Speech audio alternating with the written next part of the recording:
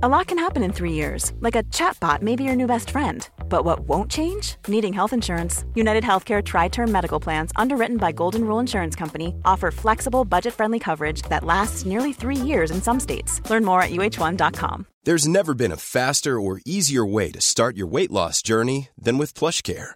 PlushCare accepts most insurance plans and gives you online access to board-certified physicians who can prescribe FDA-approved weight loss medications like Wegovy and Zepbound for those who qualify.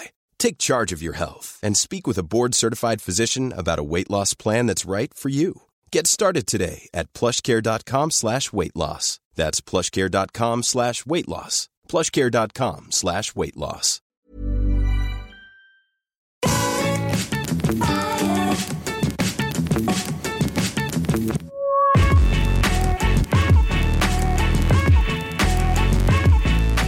Hello everybody and welcome back to the TripleJump podcast. It's a video game podcast. My name is Ben. And my name is Ashton. Where is he? He's got the plop. Poor Peter Austin's got the Peter Plops. He has. Today. We wish him a speedy recovery and we hope he's doing all right. How are you, Ashton? Tired. Yeah? And a bit sore. Yeah, you're injured, aren't you? I am injured. We were filming our video game again this week, and I have taken 2 injuries in 2 days. First was just a little graze on my side where I was attacked by a notice board. And then the second, I don't know how I did it, but I think I've pulled the muscle in my neck that goes down to my shoulder. And that hurt quite a lot, and it hurts now. So it's going Suffering well. For the art. Yeah, I'm a stunt woman, but I'm not very good at my job because I'm getting injured. All good stunt people get severely injured. Yeah, don't they? That's the whole point, I think. Yeah. Well, maybe it just means that I'm just acting so much harder than everyone else, you know? Well, you're working so much harder than everyone else, that's for sure. You're basically running you are running the production. So you're doing an amazing job there. Thank you. And I also want to say congratulations to you and Peter for your amazing work on with the Children in Need stream last week. Thank you. That's so exciting. If you didn't, I assume when you recorded the podcast last week, that was before. It was you before. were doing. Right. Yeah. So tell us what happened. So we were briefly, so briefly, for maybe about 30 seconds on the actual TV. That's amazing. Yeah. We were part of Children in Need's Game On campaign, which they had a game show. I don't know what they did during the actual 2-hour TV show. Because you were streaming. Because I was streaming. But we were briefly on it. And we raised £380 in 2 hours, which is great. Thanks to our wonderful community for donating and getting us to our goal. There were some big, hefty donations as well. It was I think £200 donations. Wow. So thank you guys so much for that. And all the money is going to Children in Need. So it helps out all kinds of kids all over the country, which is great. For those of you unfamiliar with Children in Need who have seen my streams where I have my Pudsey, where I have the ears on my headphones, that is, those are ears that I have cut off. Yeah. A Pudsey Bear hairband, Pudsey Bear being the mascot for Children in Need. Well, that is amazing. Thank you. Congratulations. Thank you. And thank you to Children in Need for asking TripleJump to be a part of it. Very cool indeed. I went on holiday. You did? Yeah. Yeah, you've been in Poland. I've been in Poland. Beautiful country. I was served some lard bread in a beer hall type place that I found very alarming because they just put it down with the beer.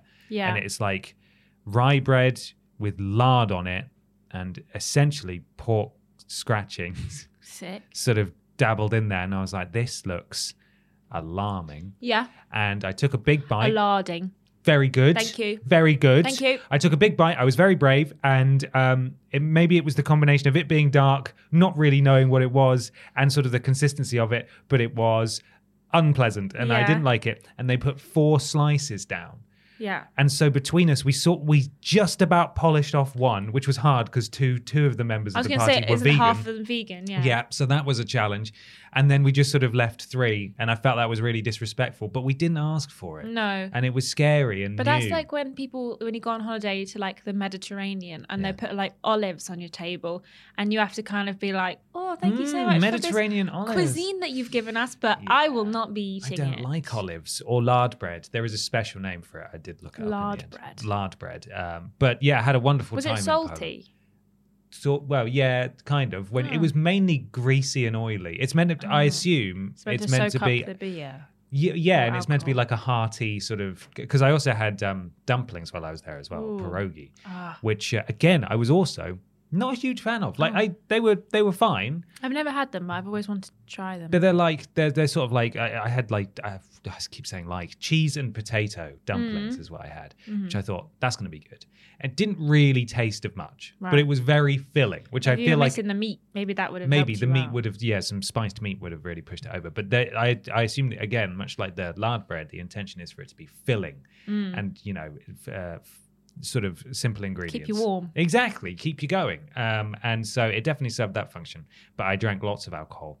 And also ate lots of different foods while I was there that I really enjoyed. Didn't you get on a scooter? I went on an e-scooter, yeah. I saw a video of you on the e-scooter. Didn't fall off it this time. No, big improvement. But I also, love e-scooters. I think they're so fun. I'm terrified of e-scooters because I keep wanting to put my foot on the ground to stop it when I'm going sort of 20 kilometers. Yeah. But my e-scooter was speed limited for some reason. The others were just shooting off ahead of me, and I was just trundling along at 12 kilometers an hour, like barely overtaking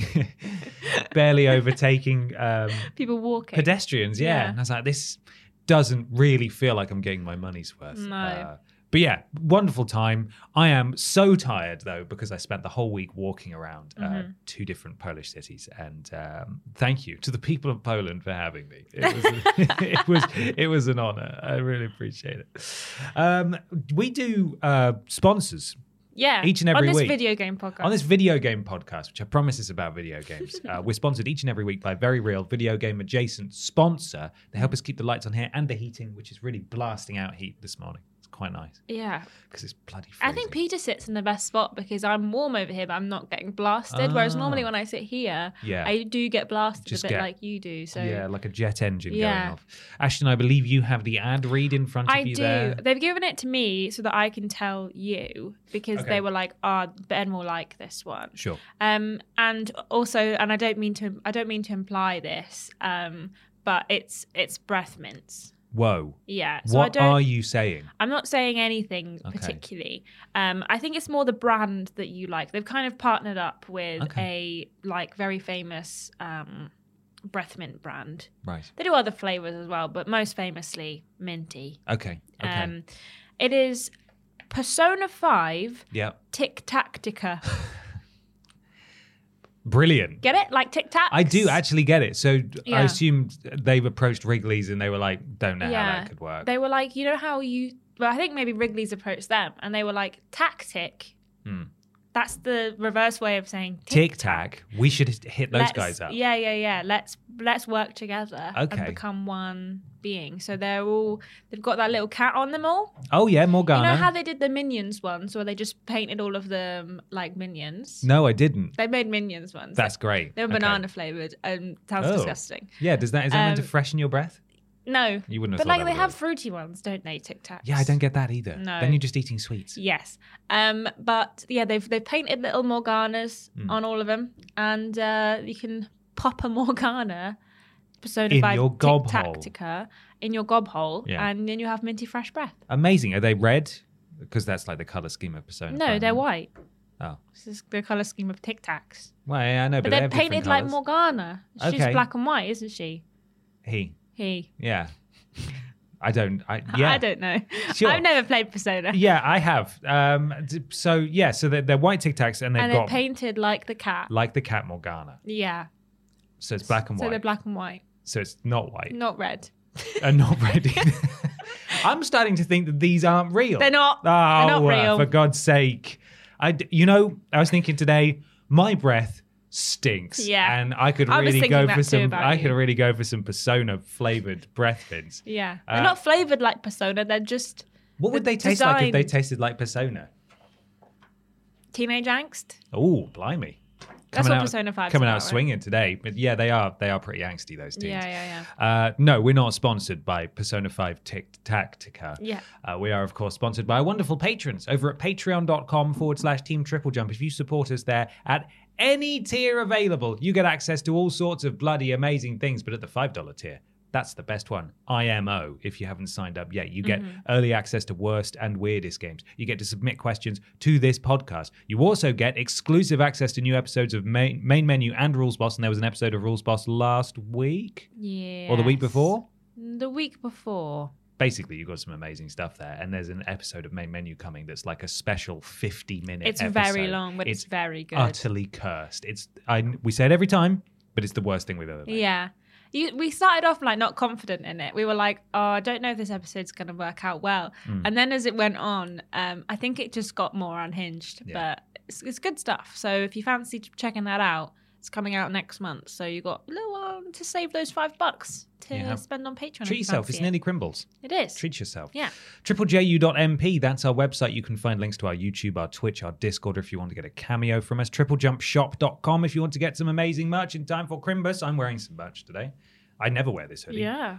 It's in like a small box next to my desk, and I found it the other day. I was like, oh yeah, I should wear this. It smells a bit musty, but it's fine. I put a bunch of my Triple Jump merch in my summer box under my bed now. You have a summer box? I do, because I've got too many clothes. I had to get my winter clothes out. Okay. So all my T-shirts have gone in there, and I realised I was like, oh, I don't have any of my Triple Jump merch anymore. No. Apart from my 2 hoodies. So it'll probably be a revolving door of the 2 hoodies that we see. But I've not got any on today. Sorry, forgot. Got some new merch coming soon. Fingers crossed.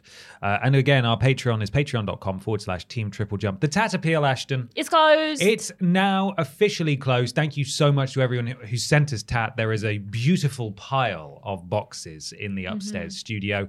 Just for we always say that there's a grace period. If you've sent stuff in, there's still time for it to arrive. But in the, with the, what am I trying to say? I'm not sure. In the spirit of being completely transparent, we are currently not planning to record until the first few days of December. Yeah, so the first Tuesday. If you're thinking, oh my God, I forgot, I'm in the UK, for example, something could arrive before then. Oh my God, I'm dying. There's still time for it. There's still time, but also it's closed now. Yeah. So thank you to everyone. TripleJU.mp/tat if you want a bit more information. Last minute, any sentence. But seriously, it's like the it's done now, okay? Closed. It's really closed. I can't even speak today. That's okay. Should I do question 1 then? I'm really struggling. I actually wrote down a couple of other things to mention quickly at the start. There's an episode of After Dark this week for patrons. There was an episode of After Dark. It featured James Jenkins. Did it? Yeah, you weren't here, so James Jenkins JJ tagged in. Yeah. And also, I also want to... Oh my God, what is wrong with it? I need to sleep for like 1,000 years. We're already not doing the joint stream today because Peter's off anyway with Plops, and he's the real backbone of today. Like if he was here, maybe we would have done it. But if there were 3 of us, maybe the collective guilt would have forced us to do it. But Ashton and I just looked at each other when we came in. We're like, I'm too tired. Can't do this as well today. We need to just take a break from. Yeah. What did you want to mention? Also, I wanted to shout out the Sega Saturn video that went out the other week. What went wrong with the Sega Saturn? That is a labor of love from James Jenkins and a fantastic video. Really happy with how that came out. And it chronicles not just the Sega Saturn's downfall, but also the beginning of the end for Sega themselves. And really, it's a deep dive on the whole topic. So if you're interested in that period of time or don't know a great deal about it, go watch that video. It's really, really good. It's on the channel now. What went wrong with the Sega Saturn? You did so good. Huh? You did so good. Thank you. I've got to read question 1 now. Yeah. Here we go. Get ready. This comes from Cameron Keywood. Hi, Bap, or Ba. Yeah. Ab. PC Gamer recently revealed their most influential voices in gaming over the last 30 years, and not a single female was included. Roberta Williams, Brenda Romero, Jade Raymond, Amy Hennig, Jennifer Hale, Lena Rain, Connie Booth, Siobhan Reddy, Kim Swift, Laura Bailey, Bonnie Ross. Here are 11 names that come to mind, and there are many others who also deserve acknowledgement for their significant contributions to the industry, such as Lauren Kay and Anissa Sanusi. Is that right? Am I pronouncing that right? The question is, why is this still happening when women make up just as much of the industry as men? I've got a bit of a write-up here. Yes. This is from Kotaku. This is sort of more of an opinion piece about the state of the games industry and women and their representation within it. I think this is probably the same article you've seen. Yes. Written by Alyssa Mercante. There'll be a link to this in the link dump. Was the article headline game industry challenge, name a woman or something. Like it was like there was an embedded tweet in there. Yeah.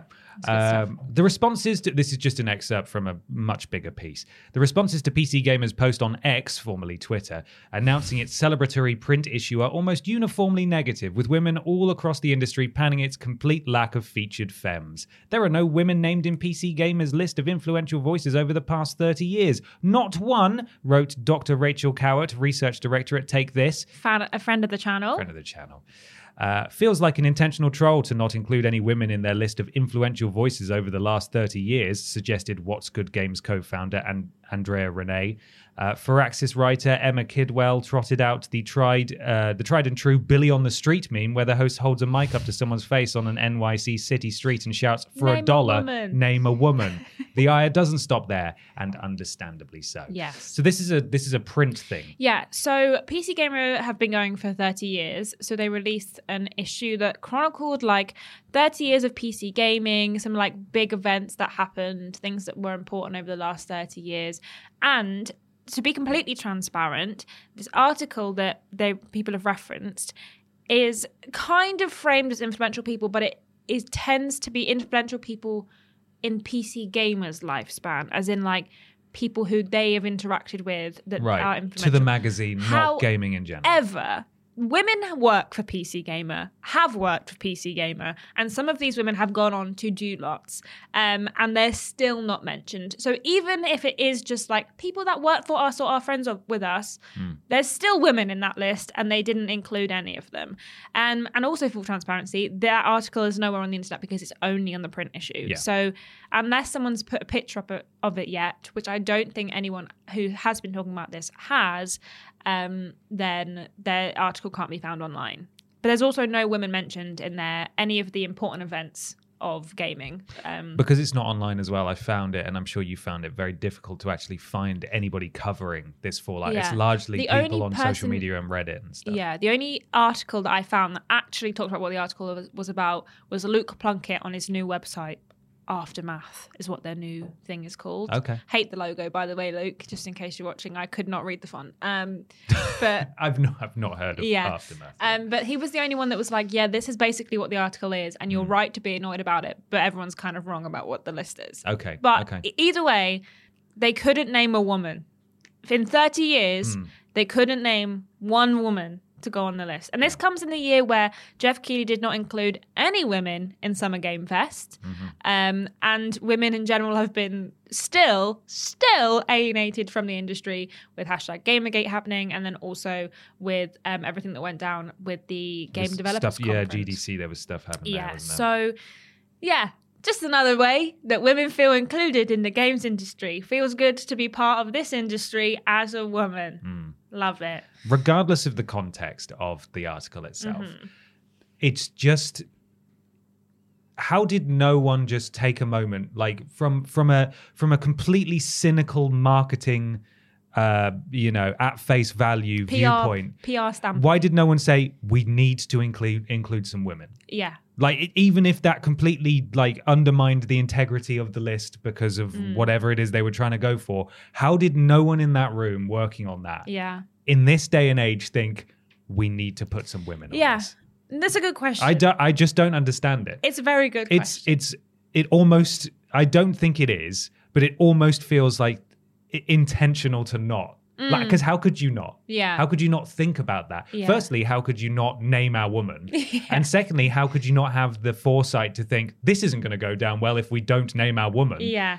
Between the two of those points, I just why? My rebuttal to that is that they didn't think about a woman at all. Yeah. In a writing woman this didn't list. Even a woman enter the conversation. Never entered the conversation into this list, whether a woman would be included or annoyed about not being included. Yeah. So, yeah, I don't know why this still happens. I think that it's still because gaming is such male-fronted and male, like on face value, you think of gaming and you still picture a man when you picture a gamer. It's like, you know, when they do those things where they do like, oh, we asked an AI to generate a rich man, and nearly every single time the AI comes back with a white man, or never comes back with a black man. Or you type in, can you show me a doctor? And they'll give you a white man. They'll never give you a woman or a black person. It's like if you typed in gamer, an AI would probably come out with a man, because it's just like inherently since the beginning of gaming, everything's always been marketed towards boys. And like, not everything. Sorry, that's not true. They were pink Game Boys. They were pink Game Boys, exactly. I have your Game Boy Advance SP. You do, which is pink, and that was for girls. Yeah, exactly. But it's always been that gaming is for boys, not for girls. And now, obviously, there's a big shift because there is such a large majority of gamers. Like, we make up half. I think it's like 49% of gamers are women. And then, I mean, in the industry, it's probably not that high of a number, to be honest, but there's still so many women now in the industry. I mean, Sarah Bond is the president of Xbox, and she's a woman. Don't know if you know that. Is she? She's a woman. That's crazy. And so there's still like big names coming forward, but you still see so many men presenting and leading all of these events, because that's just how it is. And you get people coming back being like, well, if they're the most qualified for the job, then they should be allowed, not because they're just a woman. But there's women that are qualified for the job, but they won't be picked and they won't get talked about. Exhibit A, women who are qualified to be on this list are not talked about, even though they might be more qualified than some of the men on this list. They weren't considered because they are women. And that is a fact that people have to accept. There is always going to be an unconscious bias that women are not as good as men. And it's something that we have to accept, is something that not everyone, again, before everyone gets angry at me, not all men, all right? But some men, and specifically men with power and positions of dominance, tend to overlook women. It's just fact.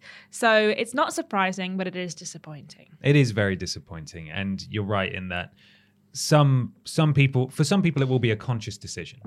But for most people, it will be an unconscious decision. But the bias is there. That cannot be denied. And I'm happy for PC Gamer. You know, they've made it 30 years, and that's a huge achievement. And a lot of publications and magazines have gone out of business way before then. And that's great. But they have shot themselves in the foot so badly here and undermined their own legacy to an extent as well. And that's a real bloody shame, because this would have been such an easy thing to avoid. And it doesn't make any sense.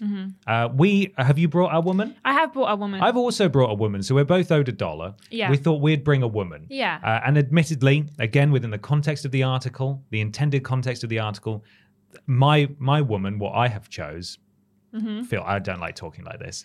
The person that I brought along is not necessarily relevant to PC gaming's history or PC gaming in general. No. But, you know, having been working on this video alongside James for quite a while now about what went wrong with the Sega Saturn, and having watched the Console Wars documentary adaptation and read the book that it was based on, I've learned a lot about Sega and Nintendo and their war in the 90s and the key players involved in that. And I want to shout out Ellen Beth Van Buskirk, who was abbreviated as EBVB, by the people who worked with her. That is sick. And she worked in marketing and communications for Sega in a variety of roles throughout the 90s. And she was pivotal in Sega's huge rise in the early 90s. You know, all the tours that Sonic did at the malls and getting celebrities involved and all the crazy adverts. She was very much involved in every single facet of that. She's a fascinating woman who is owed so much by the games industry.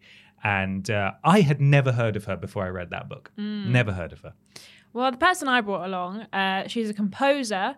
It's Yoko Shimomura, who is the composer for all of the Kingdom Hearts games, which a lot of people will say is one of the best soundtracks in gaming, along with a bunch of Final Fantasy games and a bunch of Street Fighter games, and loads more. She did Mario and Rabbids more recently. I think Sparks of Hope was one of her more recent ones. She's done so many games, and a lot of the games are ones that people reference when they say, what's a great soundtrack? A lot of people will reference a lot of the Kingdom Hearts games because they have a fantastic soundtrack.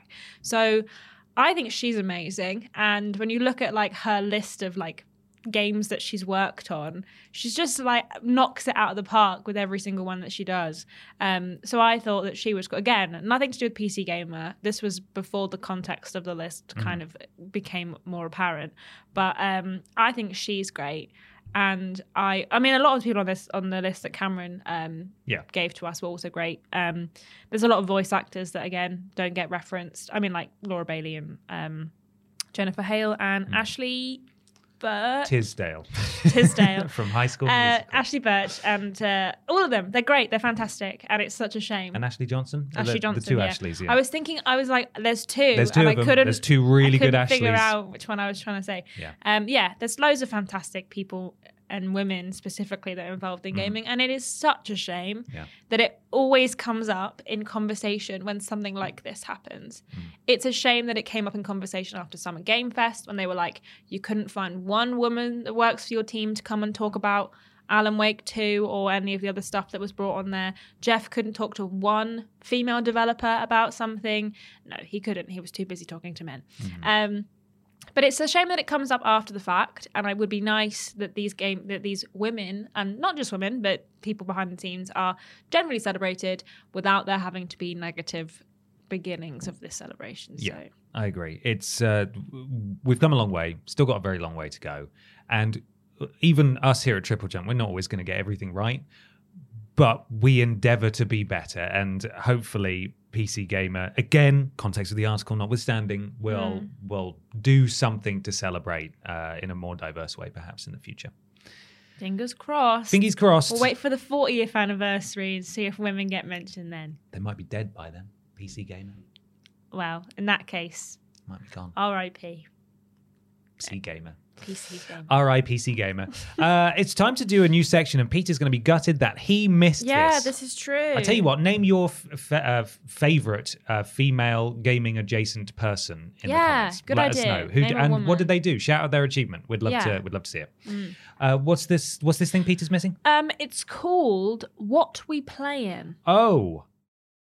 It's What We Play in time. Time to talk about the games, what we have been playing. Ashton Matthews, what have you been playing? I've only played one game this week. Only played one game. I've only played one game. I need to find a game that is going to keep my interest. I might go back and play Alan Wake. I've been meaning to play it for ages, and then in the wake of Alan Wake 2 coming out and being so well received, I feel like I need to play that before the end of the year. So I'm going to play the first one, hopefully not get too spooked out, and then give the second one a go. But my sister came to visit this weekend, and she was like, oh, I brought a game that we could play together on the Switch. And I was like, stunning. What game is it? And it's called Kiwi, spelt Keywe. You might have seen, I think you might have recognize it if you saw the box art. Right. But essentially, you play as two kiwi birds, and you've got to work together to work at the like transpost office in like Australia. So there's various. I think I might have heard of this. Yeah. There's like 4 different types of like not mini game, but 4 different types of challenge, and every week they vary in order, and they're all different like context. So if it's like Halloween, you've got to deal with like ghosts, or you've got to feed the cassowaries, which are the big dinosaur-looking birds. Yeah, spooky ones. Sweets for Halloween, that kind of thing, whilst also doing the other stuff that you're doing. And I really enjoyed it. Like, I got really into it. And we went through like 3 months, just the two of us, like sitting there all day, Saturday and Sunday, like just playing this game. That sounds nice, though. But it was really nice, and I really enjoyed it. And I'm kind of sad that she said that she had to take it home with her. I was like, you're gonna have to buy it yourself now. I am gonna have to buy it myself. But that's a really good 2-player game. And if anyone's looking for a game to play with their partner or a friend, I fully recommend Kiwi. But that's all I've played this week. Oh, yeah, that's all right. I've been watching movies this week. I've been in a movie mood. I've definitely also been in a mood where I don't have the attention span to like I just want to veg out on the sofa, not really apply much thought. I was obviously away for a week. I did not take any gaming devices with me because I just didn't have the time to play any of them. I watched a lot of television on the plane, and that was about it. That's basically all I did. But before I went away, I can't remember where I came back from, but I'd finished up Spider-Man, and I'd finished up Assassin's Creed. I got all the trophies in those, as I spoke about last time I was on the podcast. And I thought, right. It's time, Todd. Here I come. Run me a bath because I'm going to start. Where am I going with this? Garfield. I don't know. You played Starfield. I wanted to play some Starfield, and I wanted to make sure Todd warmed up the water for me, so it was nice. Yeah, so I could dip a toe in, like, Yeah. oh, I'm ready to get back in the Starfield. Do you know what I've not stopped bath. thinking about? Yeah. To do with baths, actually, and I need to know if I'm crazy or you're crazy. Okay. Yesterday, you told me that when you have a bath, you just do water. You don't do any. I don't put any bubble bath. Bubble bath or anything in it. No. And I am not a bath person, but I had a bath this week, and I put bubble bath and I put a bath bomb in. That's a lot. And then Ben was like, "See, you shouldn't put anything in. You should just like sit in water." Yeah. And I don't know if that is unhinged, but that is something I have never heard of before. So if you have baths, can you please let me know if that's crazy or not? Because I'll let you know not sure. my justification for it, because I like to. This is the long-standing debate, going wildly off topic here. This is the long-standing debate between bath people and shower people, and I like to think that I oscillate between the two. But a bath is more of a treat, and a shower is more of an obligation. You know. And baths, I am quite content to. Yes, I know you're sitting in boy soup, basically, in your own filth. Depends how filthy you are to begin with. But I like to I will apply soap and shower gel and stuff in the bath. I will clean myself in the bath and then get out. I can't do that if I am. If I'm being suffocated by bubbles, or there's loads of chemicals and the water is green, because then that inherently isn't unclean, but also it's not going to clean you. Yeah. And I feel like there's a conflict there between the bath bomb, and also I just feel like maybe it's a stereotype, but boys tend not to go for the all of the accoutrement with the bath, you know? That's true. I never thought about a man having a bath. Yeah. But I think you'd be all right. I wouldn't judge you if you said you had like a bubbly bath. And I wouldn't judge anyone for not having a bubbly bath. No, I'm not judging you. I've never heard of it before, and I was like, this is insane to me. We need to ask Peter. Peter bathes regularly. That's true. He is a bath. He has baths most of the time. Yeah, he was busy having another conversation. Anyway, sorry, you were talking about Starfield. So yeah, Todd Howard ran me a bath, and I thought, I'm going to go back to Starfield. I'm ready for more Starfield. I've been thinking about it, and I remember where I am. I'm on the crime planet where you got stuck. Yeah. What was that called again? Neon. I'm on Neon. I'm doing some Ranger quest. Let's get back into it. I played it for maybe 3 or 4 hours, and it ran like crap. Like it really did. Like the capped. I know it was capped at 30 frames anyway, but when I was in an environment, as part of a quest, you have to basically go on this almost suicide run from like literally a run from a starting point to an end point, and then get back to the starting point again to like prove your loyalty to someone. And there's loads of these big lumbering dinosaur-like creatures out there trying to kill you on the way. First time I tried to go through it, I was killing them as I went, and then the game crashed. Yeah.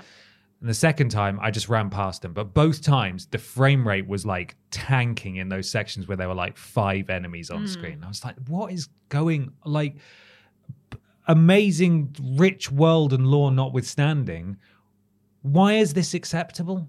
This is so... It makes playing the game so tedious. And that's such a shame.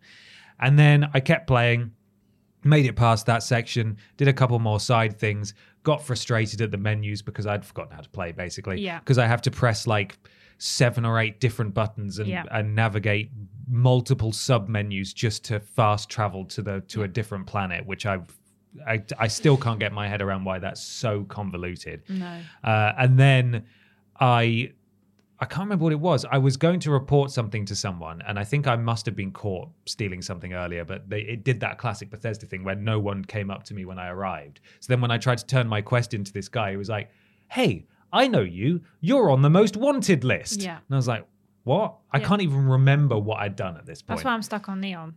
Because I stole something by accident, and then I went to the planet, and it didn't tell me beforehand, like, if you go here, you're going to get arrested. Mm-hmm. So I turned up, and they were like, hey, I know you. You can pay the bounty fee. And I was like, okay, sure, pay bounty fee. Now I'm stuck on Neon and I can't get out. Yeah. Well, I paid the bounty fee. The game crashed. And then I came back in and I resisted arrest, pulled out a gun and aimed at the guy's head just because I was like, I'm feeling kind of done with this game now. And I opened fire, and I've got the clip saved on my Xbox where I opened fire with an SMG, and it froze, and then it was just the shot of this man with blood coming out of his face, like the first bullet hit his face, and then the repeated sound effect of just gunfire that just played endlessly, and I couldn't pause it, and I couldn't do anything. Good stuff. And at that point, I decided I cannot be bothered with Starfield anymore, and that makes me really sad because I wanted to like it so much. But the more I played it, the more I thought, this just reminds me of a game I played 15 years ago. And so I started playing Oblivion instead. Yeah. And I've been playing Oblivion for like 20 hours now, and I am having the best time. Good. I'm so glad. So I've abandoned their 2023 RPG, and I've gone back to their 2006 RPG instead. And I am just loving life. I'm just loving life. It's so good because I've played it before and I haven't played it in ages. I've like switched off my brain. I have podcasts on or TV or whatever, and I'm sort of slowly making my way through the main quest. I've got it on like baby difficulty. I have absolutely cheated the hell out of it by duping loads of items because there's a very easy duplication glitch in that game. And yeah, I've nearly saved the realm. Cool. And then I'm going to make my way through the mages, fighters, what's it called? The Fighters Guild, can't remember. Dark Brotherhood and the Thieves Guild. I'm ignoring like all the side quests beyond those. I just want to hit the main points, and then I'm going to bounce out again. And I'm not sure if I'll see it all the way through all of those different guilds. That is my intention, though. And then I do really want to play Alan Wake 2. Because it's meant to be amazing. And I need to go back to Baldur's Gate 3 because that's meant to be amazing. Yeah, I also need to go back to Baldur's Gate 3. You weren't here last week, but I tried to play Gotham Knights. Oh, yeah. And no, I didn't even get to play it in co-op. Oh. It would not work. It kept kicking me, like, it would not let me stay on the online services. And I talked about this last week, but you know how it doesn't just use PlayStations? It uses Warner Bros. Oh, of course, yeah. Because of course it does. Got to use their They service. try to piss me off. I could not connect, and neither could Ben, and we just sat there attempting to connect to each other's game for like an hour, and then we'd play for like 10 minutes. My character would be like bouncing all over the place because we were just severe lag, and then it would just stop and it would kick me out again, and I was like, why is this happening? And we couldn't play it. We've not gone back to it yet, but for some reason, no one else seemed to be having this problem or had any fixes for it. But what we've realized is that the Warner Brothers server specifically did not like our Virgin internet. And Really? we have to Maybe if you change got something laid, about the then setting. it would be what? Oh. Yes, that's a high five. That's a good Virgin joke there. Ashton's I used the shoulder. Ashton tried That's to the high wrong five arm. with her broken shoulder. Yeah, I did. Yeah. Yeah, so your particular internet provider is Just not won't work. doesn't like it. So strange. That's really. Do you remember back in the day? And I don't know if you still have to do it now. When you used to play Minecraft online, sometimes you'd have to go into your server settings and like open gateways and stuff. Well, this is what I think Ben thought he might have fixed it, but we've not had a chance to go back because he's been away. Yeah. So I'm like, hopefully he's fixed it, but I don't know. It's absolutely insane. Well, I hope you enjoy it because, as I spoke about on the podcast, like I do think it got a lot of hate, understandably so. But much like Saints Row, it actually is not a bad game. No. And I did enjoy it come the Platinum Trophy. Yeah. Like I did end up enjoying it, but it should have been a very... Hello? What was I think that? our light fixture just rattled because someone stamped upstairs. Yeah, it should have been a very different game than it was. It shouldn't have been built the way it was. It's very weird, but well, I hope you can go back to it at some point. It's time for question 2 now. Yeah. Comes from Richard Major. Ahoy hoy, Call of Duty Modern Warfare 3's campaign mode is getting extremely bad reviews. Lots of people are calling the worst COD campaign ever. Why do you think they even bother with the campaign mode? Will they stop with it now? Or is having a campaign of any type just there as a reason to charge £70 for a game when Warzone is free anyway? What do you guys think? Love, Richard Major. I got a small write-up here. Of course you do. This is from Forbes and Paul Tassi, and this is the headline. Call of Duty Modern Warfare 3 review scores are below Redfall, Forspoken, and every COD game. As its final act... Below Redfall. This is an absolutely devastating write-up, this opening line. As its final act of stupidity before being acquired by Microsoft, That's very good. Activision decided to stain the legacy of Call of Duty in a way that we simply have not seen before. According to internal reports, Activision negated a proposed sequel to Advanced Warfare and had Sledgehammer turn around a new campaign for Modern Warfare 3 in just 16 months. Wow. A project that many were originally told was just an expansion for the previous year's game, but it was turned into a full $70 offering later. Now that the multiplayer has joined the single player in the live game, review scores are coming in. The result, Call of Duty Modern Warfare 3 is the lowest scored game in the entire history of the series. Not just that, it's the lowest by a huge amount. I think it's on like 53% on Metacritic. when I think the previous lowest was maybe 70 something. Yeah. This is rubbish. Yeah. And I mean, that explanation goes a long way to tell us why this has happened. But which was it Black Ops 4 that they did that they just completely disregarded the rules for Roman numerals and they put 4 vertical lines. Yeah. That was stupid. Which I respect because I don't understand. Yeah, because you can read Roman that one numerals. nice and I easy. was like, that's 4 lines. That means 4. That means 4. I can count those. Yeah. That one didn't have a campaign, I believe. It was their first one that had a battle royale as well, which I played quite a lot of. But I have spoken before on this podcast about how I don't think anyone should have guilty pleasures when it comes to games. Yeah. But Call of Duty is very much my guilty pleasure. You do love I love the campaigns in Call of Duty. I really do. And I want to play this new one as well, even though it's only like 3 hours or something. How on earth have they fumbled the ball this bad? I can tell you how. Go on. Greed. What? Greed. That doesn't make sense. Yep. They wouldn't do that. They thought they could make money again. And so they thought, flip it. It'll do. 3 hours. Good enough. Yeah. Good enough. $70. Money, please. Yeah, money, please. Please, please. And then no one really likes any other stuff that they've done either. The multiplayer's not gone down very well. Yeah. And I don't know if they had zombies in this one. Yeah, they do. Apparently the zombies mode's all right. Oh, I wasn't sure if they were talking about this one, but I heard bad things about the zombies mode of the newest Call of Duty game, so that makes sense. You can't fumble a zombie. How do you mess up a zombies mode? I think people were just saying like it's just boring. It's in a field, I think, and like you're not in like buildings or anything. They're just zombies coming from everywhere. I did hear that in the reviews about the campaign, they've added a few more of those like open linear mission types, which are basically just bits of Warzone map where you're given vague objectives, and you can tackle them however you like. But it's quite clearly a like an asset flip of Warzone. I fell Maybe off it's the same for that. The campaign for Vanguard, the World War II one. Yeah. I fell off the campaign for Modern Warfare 2. I just never finished it. Did you go to Amsterdam though? Yeah, Looked Amsterdam's good like the second mission. Yeah, I know. And that looked good. And It did look good. And then it was just like, now you're in our field. And I'm like, cool. Fields are cool. I think that they know the reason that people buy Call of Duty games and multiplayer games. And I think that I wonder if they won't make any more campaigns. I think it will be a shame because they're kind of one of the only like first-person shooter style campaign makers out there. There's not very many other solo campaigns like that of the Call of Duty franchise. No. So I think it would be a shame, but I do think that it feels like they're putting less and less effort in. Like I loved the Call of Duty campaigns back in the day. Like I used to play them on my Xbox 360 and I really enjoyed them, but I just don't think they're any good anymore. I think they're boring, and I think that they've kind of lost their charm.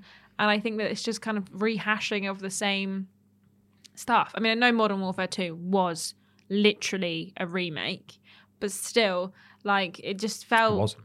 Huh? It wasn't. They just used the name. Oh, but didn't they use the same story? There was a remaster that came out, but the Modern Warfare 2 and Modern Warfare were original stories. Yeah, but I thought Modern Warfare, the most recent Modern Warfare 2 was a retelling of the story. You are right. But it's not a remake. Technically, yeah. It's like they've got the same characters, and but they're going about it a very different way, and there's like new That's stuff. Kind of what I thought. I knew the story was because it's the same baddie, and it's the same thing of like same following guys. two. But it's got a new guy that you play as. Yeah. But some of the original guys do still show up because everyone was falling in love with Ghost, weren't they, and doing like sexy art of traps him. of Ghost, which is really weird. But weird.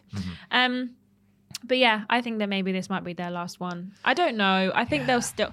No, that's not true. I take it back. I think they'll still do campaigns, but I just think that they'll just be like this, 3 hours long and bland. And I think that they'll be like, good enough. That makes me sad because I've always loved them, and even the crap ones, you know, I've at least enjoyed the ride, because they are very much a ride. And back in the day when these games were coming out at midnight, everyone was like rushing into the multiplayer, and I was like, I want to play the campaign. Why is no one touching the campaign? I don't understand. Because that's always what I've preferred to get out of games, as much as I used to love the multiplayer of the Call of Duty games when I played them. And this also disproves potentially a point I've been harping on about as a potential, yes, this is good news of the Xbox Activision Blizzard merger, which was that, hey, if Activision Blizzard can turn around like a competent Call of Duty game with a campaign and blah, blah, blah, every single year, because they're managing their studios internally, and like there's always one ready to go every November sort of time. Maybe that'll help Xbox manage all of their internal studios and make sure they're on schedule. Turned out, yeah, they haven't. No. And this could be, it is greed, but this could also be a sign of the fact that, yeah, games are way harder to make now, and they take way longer, and they cost way more, and potentially a 1-year turnaround, or even a 3-year turnaround if you've got 3 Call of Duty studios working on it. Even a 3-year turnaround is no longer sustainable.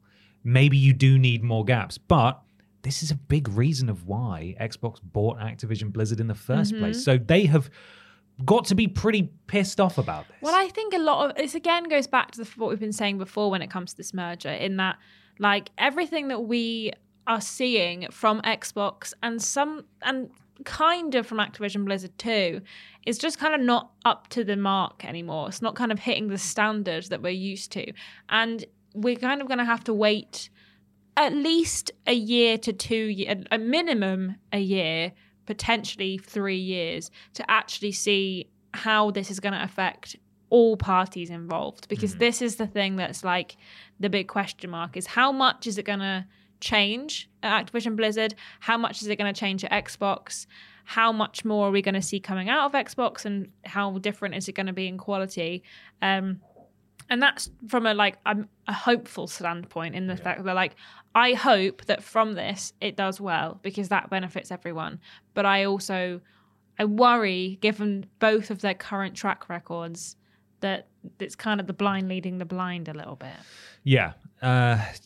We just don't know yet, but it doesn't bode particularly well. I think Richard is absolutely right that they have 100% cannibalized their own annual releases by making Warzone. Even though Warzone prints the money, I don't know if that's still the case. You know, it's certainly less popular than it was.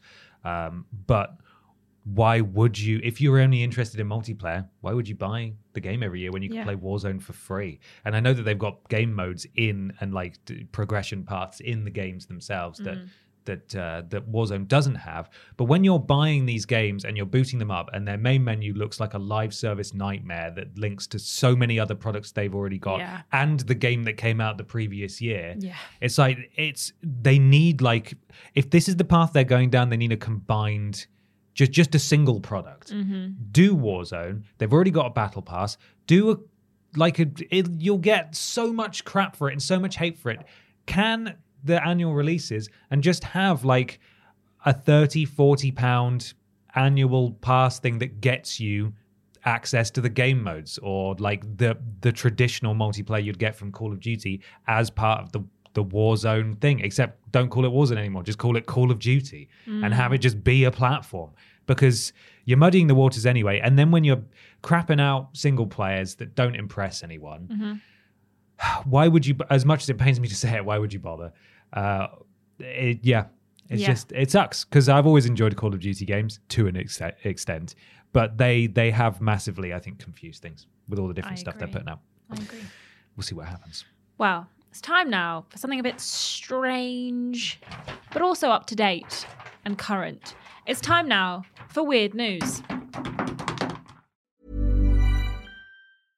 Hey, I'm Ryan Reynolds. At Mint Mobile, we like to do the opposite of what Big Wireless does. They charge you a lot, we charge you a little. So naturally, when they announced they'd be raising their prices due to inflation, we decided to deflate our prices due to not hating you. That's right. We're cutting the price of Mint Unlimited from $30 a month to just $15 a month. Give it a try at mintmobile.com/switch. $45 up front for 3 months plus taxes and fees. Promo rate for new customers for limited time. Unlimited more than 40 gigabytes per month slows. Full terms at mintmobile.com. A lot can happen in 3 years, like a chatbot may be your new best friend. But what won't change? Needing health insurance. United Healthcare Tri-Term Medical Plans, underwritten by Golden Rule Insurance Company, offer flexible, budget-friendly coverage that lasts nearly 3 years in some states. Learn more at uh1.com. Hiring for your small business? If you're not looking for professionals on LinkedIn, you're looking in the wrong place. That's like looking for your car keys in a fish tank.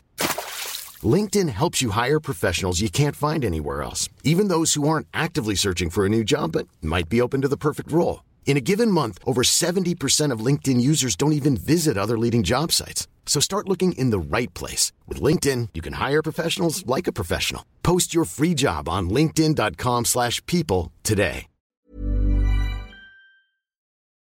It's Weird News time for some weird video game news. Remember, if you'd like to submit some weird video game news to us, you can do so on the relevant social media platform underneath the post that goes out on a Tuesday. And if you'd like to guarantee a shout out at this point in the podcast, you need to become a podcast producer by going to patreon.com/Team TripleJump, just like GY Goliath, Nicole Hansen, Duncan Wilson. We know this one. We know it now. Katie Garrod, Eric Siu, Potato Shack 99, Melody Elbonet, Nexus Polaris, Gabrielle Philippink, Blake Thomas, Janet Wicks, and Great Giggity. Thank you, so much, podcast producers. Thank you so much. You got some weird news there? I do. It comes from Jonathan Wong on Nintendo Life by Liam Doolan. Could it be? It's not. Oh, is it not? Sorry. It's not random. Damn it. Jeff Keighley and the Game Awards are now in Fortnite. Random. Vote for your favourite creator island in-game. Island? What? Okay. The insanely popular Battle Royale game Fortnite will be celebrating this year's Game Awards, with players able to vote for the best creator-made Fortnite island of the year in-game. Whoa. But the only reason I picked this right was because I watched the video that they've done to do it, and they've made Jeff Keighley in Fortnite. Yes. And he goes, "It's me, Jeff Keighley from the Game Awards in Fortnite." And I was like, whoa, okay. Do we get to play as Jeff? I don't know, actually. That's a Why good wouldn't you question. do Let that? me carry on reading and see if he becomes a playable character. Okay. This new update by Night Times and Studio 568 is a hub world that links players to 10 creator-made islands, which players can explore and then vote for. In the main section, players can also collect Game Awards statues for an in-game XP boost. Here's what the Game Awards creator and host Jeff Keighley had to say about this special Fortnite event. "Ever since I hosted live from Risky Reels in Fortnite in 2019, I've been thinking about ways the Game Awards could bring our celebration inside the games we play every day. Our Fortnite Island is the first experiment in this direction, and I'm particularly excited to help shine the spotlight on an amazing user-generated community around the world." On the amazing user, yeah. So then you can go and you can vote until the 6th of December, and the winner will be revealed on the 7th of December. I wonder if it'll be revealed in the Game Awards. Can't wait to find out that and everyone be confused. Oh. There's There's Jeff for the first time. In his Game Awards suit. Jeff Keighley, and welcome to the Game Awards in Fortnite. Oh, the way his character in Fortnite. In Fortnite. In Fortnite. It's just so Amazing. stupid. Yeah, you should be able to shoot people as Jeff Keighley, I think. Yeah. But then you'd have to say, like, well, you should be able to shoot Jeff Keighley. Well, yeah, that too. That's how it goes. Yeah. You know? Would he be there's other real people in it, right? Oh, yeah, there's loads of, there's wrestlers in there. Oh, yeah. They're real people. The Rock's definitely in it. The Rock isn't is he? in there. I think Black Adam is in there as well. Yeah. But yeah, there's been a couple of wrestlers and probably some real people. Yeah. Mostly it's the characters they portray. But Yeah. Maybe. I don't know. Dunno. I don't play Fortnite. No. Don't care. I don't know if he'd be a very popular skin either. I think there'd be a huge surge of Jeff usage, like ironically, for a while. The Jeffs. Yeah. Yes. Yeah. I've got some weird news. Oh, yeah? This comes courtesy of Stephen Skodes on Twitter, and it's by Levi Winslow on Kotaku.com.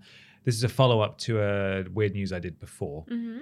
Baldur's Gate 3 speedrunner races to bear sex. So we've already done the sex run. Did you see they nerfed that? I don't know. They nerfed it. The sex run. speed run. Did yeah. Because they did it in like 5 minutes. Yeah, apparently you can't do it anymore. But people will probably still find a way. But yeah, last I heard about that particular sex speed run was that they'd nerfed it. Okay. So well, this is sad. a new one. Yeah. So here we are. A Baldur's Gate 3 player has just set the world record for speedrunning to steamy bear sex with the druid companion Halsin in just under an hour, a feat that would typically take the average player much longer to accomplish. The average player. He's above average. Speedruns of Larian Studios' Dungeons & Dragons-based RPG have proliferated since the game launched on August the 3rd. Some players have rolled the credits in the game in under 5 minutes, while others have focused on skipping the boring bits to get laid as quickly as possible. Like speedrun categories often do, these sex speedruns have started a whole new community with folks competing for the best quitters times, as documented on speedrun tracker speedrun.com. For the standard sex percent category, in which the goal was to have sex with anyone as fast as possible, the Githyanki fighter Lysel was typically the main target since she was easy to romance. But following a patch that shook the sex percent speedrun fandom, she must be courted more before you can bed her. She's been nerfed. Now, though, a BG3 player has created a new, longer category, Bear Percent. You might remember that, before the game's release, Larian shared a jaw-dropping scene of the druid Halsin and the vampire Astarion laying it bare, getting hot and sweaty in a forest. Well, enjoying some bear sex with Halsin as quickly as possible is the goal of this new category. Speedrunner Weedmoder, sick, posted a YouTube video on November the 12th showing off their Bear Percent speedrun, which clocked in at 50 minutes and 30 seconds. They started out with escaping the Nautiloid, the game's de facto tutorial section, by jumping straight through the location and clearing large distances. Immediately after emerging from the Nautiloid, Weedmoder then used the shadow boxing technique, which involves cramming the cleric Shadowheart's corpse into a coffin in order to save the grove and skip right to Act 2 of Baldur's Gate 3. This set them up to complete Halsin's romance questline by rescuing our furry BF. Wow. And there we are. And then they boned a bear. And then they boned a bear? Or they were boned by a bear. I guess it depends. Build-A-Bear is very different now, isn't it? Yeah. Used to be Bone-A-Bear. Bone-A-Bear workshop. Very different workshop than Indeed, the one I remember. Indeed. Should we move on to something a bit larger? Yes, I think we should. Perhaps the big discussion. It's big discussion time. It's time for the big video game discussion that this week comes courtesy of Jack Bradshaw. Ahoy hoy bap. Hope you're all well. Peter is not. Peter's unwell. By the time you guys read this, the nominations for Jeff's big sponsorship extravaganza disguised as a Game Award thing will have been revealed, including the nominations for Game of the Year. For this year's Game of the Year nominees, what are your thoughts on each game? Which one do you want personally to win Game of the Year, and which one do you think will win Game of the Year? Thank you, Jack. We've got all the categories in front of us now. We're going to just go through them, and I suppose we could say what we would like to win and what we think will win. Yes. Obviously, it's worth saying that these nominations represent a wide variety of games, many of which we have not had the luxury of playing because we are but two people with specific interests, and we can't play everything. So obviously our picks are going to be biased towards the ones we've actually played. Yeah. But as people who are students of the game, we're listening to industry chatter. We know what the popular games are, so I think probably we can give some insight into what we think might win. Yeah. Should we start off with Best Game Direction, Ashton? What are the nominoms? The nominees are Alan Wake 2, Baldur's Gate 3, Marvel's Spider-Man 2, Super Mario Bros. Wonder, and The Legend of Zelda Tears of the Kingdom. That's basically the Game of the Year one as well, isn't it? Pretty much. The same nominees are in Game Might of the Year. be, yeah, actually, you might be right. It might be the exact same. Well, Which one do you think is going to win? Which one do I think is going to win? I think Alan Wake 2 will take that. You think? I do. Okay. What do you think? I thought maybe Baldur's Gate 3 might. Baldur's Gate 3 is nominated in almost every single category. Well, they've both got the same amount of nominations. They? Alan Wake 2 and Baldur's Gate 3 have got the same amount, and the most. It's a lot. I think they've got 13 nominations each. Honestly, if Alan Wake 2 is as good as everyone says it is, and hopefully I'll be able to verify that before the bloody Game Awards, then I hope they don't do that thing that happens at so many award shows where there's like one or two things that are nominated for lots of stuff, and then it's like, oh, big misdirect. We were actually just giving you a nod. You're only going to go home with like 2 awards. Because I think these two definitely deserve They're going to it. be fighting it out a lot, I think, for a lot of these categories. But I think Baldur's Gate 3 might take it. But I'm gonna tell you why when we get to the Game of the Year. Okay. Because I think the same reason I think that Baldur's Gate might take this, I also think it might take Game of the Year. Right. We'll hold that in a minute. I'm also going to quickly say that I think The Legend of Zelda Tears of the Kingdom is going to not win much this year. Mainly because it's following Breath of the Wild, which cleaned up when it came out. And as incredible as this game is, it's obviously very similar to Breath of the Wild. And also, even from the Nintendo camp, I do think Mario Bros. Wonder is having a lot more people shout about it at this. And again, it's probably recency bias. We've not played it yet, and we both really No, want I to. do. I want to play it. We could have streamed it I'm going to today. steal it from Kieran. Has Kieran got it? Yeah. It's got a physical copy. Physical copy. Can I steal it after you? Yeah. Cool. Excellent. I'm not paying for it. But yeah, I think from a maybe even just a recency bias perspective, but Mario Bros. Wonder is being talked about in much more glowing terms, not generally, but just through the specific lens of awards. Yeah, but awards season. You got to factor in voting. And you've got to factor That's in true. that This it's is a public vote. This is a public vote. Which, okay, I'm just going to tell you about now. I think Baldur's Gate 3 will clean up because I think it has a bigger fan base than Alan Wake 2. Okay, so I think when you pit two of them against one another, I think people are more likely to vote for Baldur's Gate 3 because it's been such a big, like such a hugely talked about game. Even now, months after release, people are still playing it. They're on their third or fourth playthrough of this game. It's all they've played all year. And I think those people will be more vocal. If it does become a popularity contest, though, then does Marvel Spider-Man 2 stand a pretty good chance? I think it does. But I also think that, then you say, well, Tears of the Kingdom then, Will, because people who like Legend of Zelda They sure do. And that's what they'll vote for. So I think, like, as much as it's a popularity contest, I think people will vote for their game if they're really loyal to their console / franchise. But I think general public will vote for Baldur's Gate 3. So really what we need to be asking ourselves is, who do we think will win? Who do we think should win? Yeah. And who do we want to win? Yeah, 3 questions. But having only played on that list Spider-Man 2, I'm inclined to say that would win because it's the only one I've played. But I think Baldur's Gate will win. Mm-hmm. I don't know whether it should win. Yeah. Okay. Best adaptation, though. Yes. So the nominations for that one are Castlevania Nocturne, which is the anime, the Gran Turismo movie, Last of Us TV show, the Super Mario Bros. Movie, and Twisted Metal TV show. If it's a popularity contest, I think Mario Bros. Might take it. I agree. think The Last of Us should win. Yeah, I agree. And I would love it if Twisted Metal did it, because I was so surprised by Twisted Metal. I haven't watched the most recent. I think I watched the first 2 seasons of Castlevania on Netflix, and I've completely dropped away. But that was also excellent. I'm really glad to see this category. I don't remember this category. No, I don't know if this category, but I think it's because this year we have had a lot of. Actually, this category was here last year because I think Cyberpunk Edge Runners won it last year. Oh, okay, gotcha. Yeah. But I think that it will be between Last of Us and Super Mario Bros. Movie, and I'm curious about whether The Last of Us might win it because Super Mario Bros. Movie did fantastic. Yeah. However, it was aimed at children, and children can't vote. So children don't do computers. No. So I would be inclined to see The Last of Us. But children play Fortnite. What if they're killing people as Jeff Keighley and they're like, true. I love this guy. I wonder what he's doing. I'm going to go to his website. Yeah, and then he might. I'm going to go to his LinkedIn, says the 6-year-old. And I'm going to, what are the Game Awards? But I think it'll be between those two. Okay. I would like The Last of Us to win because I think they did a fantastic job adapting the video game. Yeah. Because that's what it is. They adapted the video game. Super Mario Bros. Movie was an independent movie. It wrecked me. The Last of Us it just destroyed me. There were so many episodes. There was one episode in particular where I was just bawling at it. I was just crying, just on my own. I think we all cried. Just sobbing at that episode. And like numerous other moments as well that were like really emotional. Haunting and like emotional, messed up. And it was just fantastic. Yeah. So good. And then they released that busted ass remake on PC and completely undid all the goodwill. What are they doing out there? I don't know. Best narrative, Ashton. Alan Wake 2, Baldur's Gate 3, Cyberpunk 2077, Phantom Liberty, which is very interesting how many nominations this DLC got. It's almost like this is the game. They're making good. Everyone in the industry is trying to make good on like, hey, Cyberpunk's actually pretty good now. But I think it's so strange that the DLC has got so many nominations. Yeah. And also in this category are Final Fantasy 16 and Marvel Spider-Man 2.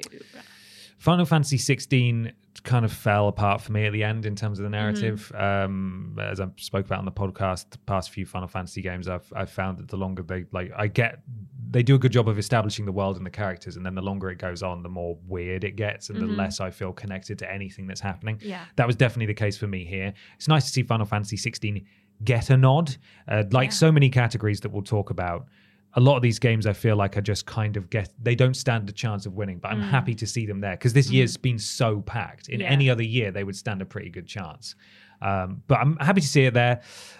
This is best story, isn't it? Narrative, yeah. Narrative. Marvel Spider-Man 2 had a great narrative. I agree. I really enjoyed that. I would like that to win this. I would also like that to win. If Alan Wake 2 and Baldur's Gate 3 are going to clean up elsewhere, I would like Marvel Spider-Man 2 to take this one. You've played Phantom Liberty. Yeah, I think that the story is good, but it's not a full game. No. Like it's 15 hours of a game, maybe not even that. Like I think that if it was Cyberpunk overall and all the branching paths and everything, maybe it would stand a chance. But this is just one branch that's a DLC of a game, and I don't think it stands up compared to the other games on this list. Yeah. I think it's very strange it's been nominated for this category in particular. It's good, but it's not like outstanding. But yeah, I think I would like Marvel Spider-Man 2 to win this category. Yeah. Whether it will or not, I'm not sure. I think maybe it might go to Alan Wake 2 or something else. But having not played it, again, I'm not sure. But Marvel Spider-Man 2 would be nice. Best art direction, Ben. Alan Wake 2, Hi-Fi Rush, Lies of P, Super Mario Bros, The Legend of Zelda, Tears of the Kingdom. Some very strong games in here. Very quickly talking about Lies of P. If you can define its art direction as not being overly stylized, like just even the world design and environmental design of Lies of P is phenomenal. It's so dreary and scary and unnerving, and it just paints such a vivid picture of what this world was like, and juxtaposes it with what's gone on and what's happened. Love that.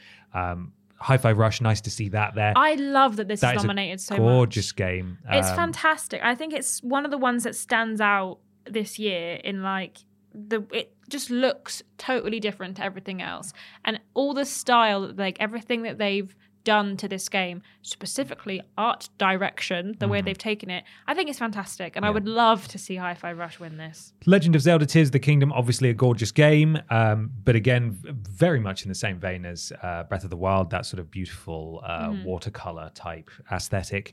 Super Mario Bros. Wonder is obviously gonna do well. But I don't think it's anything special. Like it's not something we've not seen before from Nintendo. Do you know that's what I mean? that's the thing, because I find it really interesting as someone who wouldn't describe themselves as a Mario fan, not someone who dislikes Mario, but I just don't play the games, and they're not that important to me.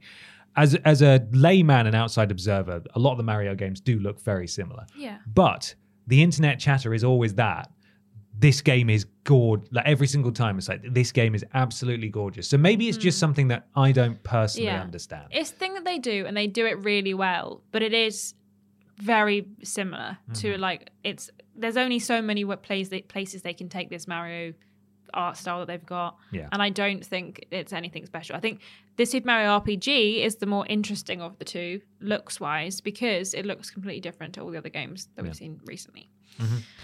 And then what else we got in there? The Alan Wake 2, which, having not played it, I mean, it's a good-looking game, but it is sort of photorealistic. So, I mean, I would throw my weight behind Hi-Fi Rush here.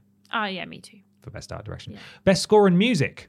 Alan Wake 2, again. Baldur's Gate 3, again. Final Fantasy 16, Hi-Fi Rush, and The Legend of Zelda, Tears of the Kingdom. I really want Hi-Fi Rush to win this Hi-Fi Rush should win score in music. They wrote songs for it. It's got actual songs with actual lyrics that are performed by an actual band. I think that's fantastic. I think that, score-wise, maybe, the others have good scores, but music-wise, Hi-Fi Rush is in a different category of it.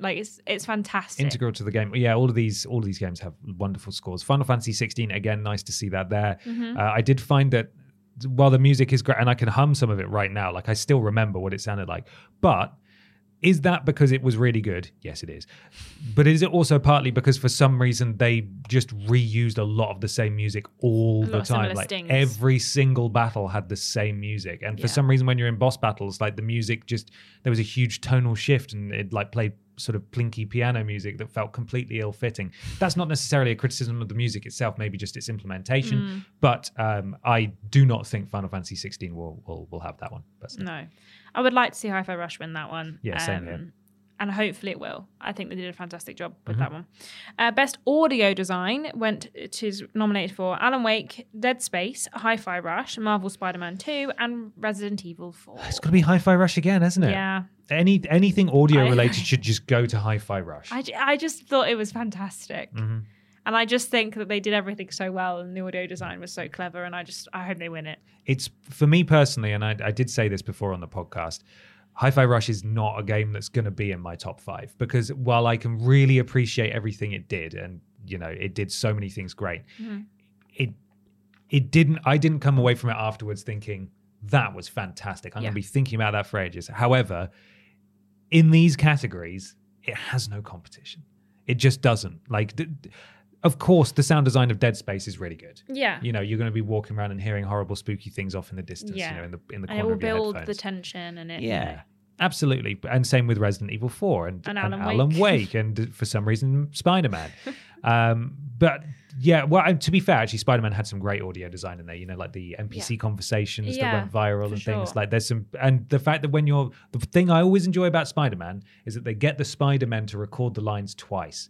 One where they're walking around and one where they're swinging around, because when you're swinging and you're answering a phone call, he sounds exerted, like from he's that standpoint, out of breath. Absolutely, brilliant, really good, very clever, some great ones in there, but Hi-Fi Rush. Yeah. Could be Hi-Fi Rush. Best performance now. My best friend Ben Starr. Yes. Cameron Monaghan. So I should name the game as well. Ben Starr from Final Fantasy 16. Cameron Monaghan from Star Wars Jedi Survivor. Idris Elba, Cyberpunk 2077, Phantom Liberty.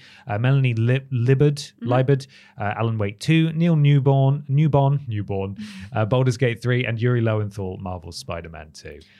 Who you want to win? I mean, I'm kind of sad that what's his name? He was in Diablo 4 and Final Fantasy 16. He's got that gravelly voice. I know exactly.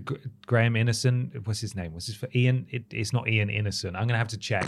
But his voice is unbelievable, and he was in 2 huge games this year, and I would have gone for him. But yeah, I'm gonna go for Ben Starr because I would like Ben Starr to win because I think he's a nice man. He's really funny on Twitter he's as well. He's very funny, and I also think that of the Ralph 6, Ineson. Okay, of the 6 of them, outside of Idris Elba being an actually very famous actor and Cameron Monaghan also having a fan group behind him being a quite famous man, I think Ben Starr has developed a cult following and a love from the games industry just because of how he is and what he has done. He also won the Golden Joystick for performance recently. That's great. So I would like to see him win because he seems like such a nice man and he's very funny, and it would be great to see him. He did great. Win. Final Fantasy 16 as well. It was very well voiced. But they all obviously they're the best of the best, but they did a fantastic work, all of them. I mean, Yuri Lowenthal's always amazing as Spider-Man. So. Yes, really good. Yeah. Innovation in accessibility, Diablo 4, Forza Motorsport, Hi-Fi Rush, Marvel Spider-Man 2, Mortal Kombat 1, and Street Fighter 6. I'm going to go for Spider-Man 2 here because I've played that, and also the accessibility is crazy in that game. I got a lot of praise for its accessibility, so I would like to see Spider-Man win that. Interesting that the... only Xbox game is Forza Motorsport. I mean, obviously Diablo 4 is technically Xbox now because it's Blizzard, but it does feel like we talked about it a little while ago. There's no Nintendo games on there for accessibility. Well, that is no surprise. There's no surprise. That's what I think. I don't want to talk about Xbox. I'm not surprised that Nintendo aren't on there. No, because they don't do it. Famously do not care about that. So no, they make games accessible in the sense that children of all ages can play them, Yeah. and people of all ages can play Yeah. them. But for anyone who's differently abled, you're flip out of luck, unfortunately. Games for Impact. I had a difficult one with this one because there's a few on there that I quite like. A Space for Unbound, Chance of Sinar, Goodbye Volcano High, Chia, Terra Nil, and Venba. So a lot of these games I haven't actually heard of, but I'm aware of Chia and Goodbye Volcano High. Yeah, I played Venba on stream a little while ago, and I really enjoyed it. I thought it was a really good game. Right. I personally hope that Chia will win. I think it's probably the biggest release out of those ones, so I think hopefully it might, and I think it did a really great job impact-wise in terms of how they created the game, talking to like natives and getting people who lived there to record the music and really talked a lot about the area while they were making the game and while you're playing the game, and I think that's great. So I hope that they'll win this one because I think they did a great job. New Caledonia, that's the place I was trying to think of that it's based in. Chia, I would like to win that one. Cool. I think out of all of those, I feel like Cheer is perhaps the most famous one. And so potentially if that has the fan base behind it, that could do well. Best ongoing game, Apex Legends, Cyberpunk 2077, Final Fantasy XIV, Fortnite, and Genshin Impact. Now, Cyberpunk 2077 being on there makes sense in that I feel like they finished it this year. Yeah, that's not ongoing though. I mean, it's been ongoing since they were developing it while it was out, but that's not how it works. Certainly not by the definition of any of the other games included on there. I feel like Cyberpunk could take that. It's just, I don't know that it should. Doesn't make sense. But the other ones are they're ongoing because the content's being added. There's season passes. There's stuff that's happening that's changing every month or so to keep the game interesting. Yeah. Cyberpunk, they just fixed it. That's not ongoing. They did fix it. Yeah. You can't call that ongoing if you're just fixing it because it was broken when you launched it. Absolutely insane behavior. I'm worried there's a lot of revisionist history starting to go on now around that game. Where I agree. Now, since the anime and since it's had a really good expansion, and since they fixed it, for want of a better term, that's what they did. People have started to obviously look on it much more favorably and kind of bury and forget the road that brought them here. Yeah. And I don't think that should be allowed. It doesn't mean that they don't deserve to be recognized. In fact, I think that's what's happening here, is that maybe there's a bit of overcorrection in that. Hey, you know what? We gave you a hard time for years, so we're going to give you a few nominations. Yeah. And, you guys, you worked really hard. You deserve it, etc. But it does not undo everything that game put players through. No. I think it'll be between... Well, I don't know if it'll be between... I don't know who's going to win this one. But Final Fantasy XIV has a very dedicated fan base. Yes. And they love that game. Not saying that people who play Fortnite, Genshin Impact, and Apex Legends don't love that game, but whenever I find someone who's a fan of Final Fantasy XIV, they're never just a casual fan. They're like devoted to Final Fantasy XIV. So it would be interesting to see who wins this category. I think I haven't picked someone because I don't know who's going to win this one. Mm-hmm.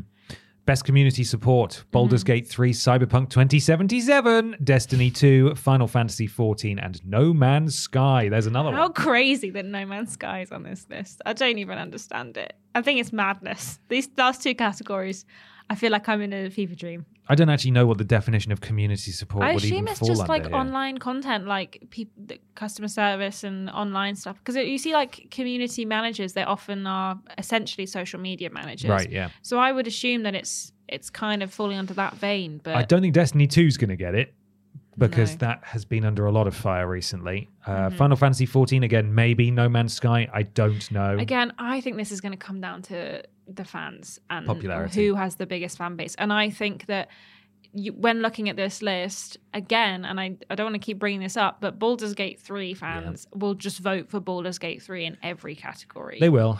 And I think that there will be people who might just casually pick one and not think about it. But I would be inclined to say Baldur's Gate 3 might win this. Alternative answer would be Final Fantasy 14, but I think Baldur's Gate 3 will get this one as well. Cool. Best independent game now. We have Cocoon, Dave the Diver. Interesting though, because that I don't know how that technically falls under. I've seen a lot of controversy about this category because some of these are not independent studios. Yeah. Dredge, Sea of Stars, and Viewfinder. Some great games on there. I think the category needs a bit of work in terms of its definition, because these are certainly all small teams, but some of them are owned by big publishers, and that is not the same thing. Yeah. So, like Annapurna being for Cocoon, Team 17 are from Dredge, Thunderfall are from Viewfinder. I think Thunderfall... Dave the Driver is owned by, Mint Rocket are owned by they're kind of a conglomerate under an umbrella corporation. I can't remember what company it is, it's like but it's a big one. But I'm as much as these are technically indie games, I wouldn't call them independent games.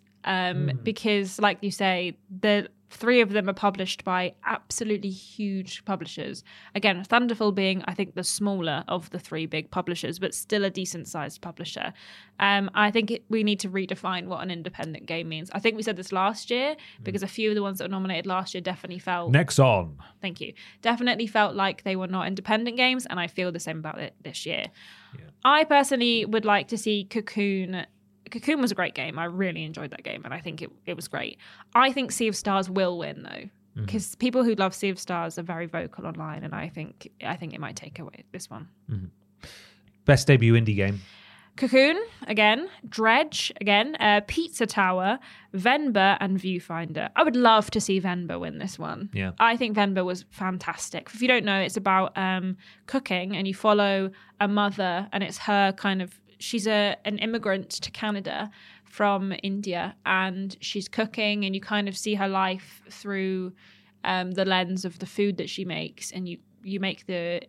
recipes with her, and then you follow her son later on in the game, and it's really touching, and I think it's a really fantastic debut game from them, and I would love to see more of what they do because this was great. So I hope Venba wins.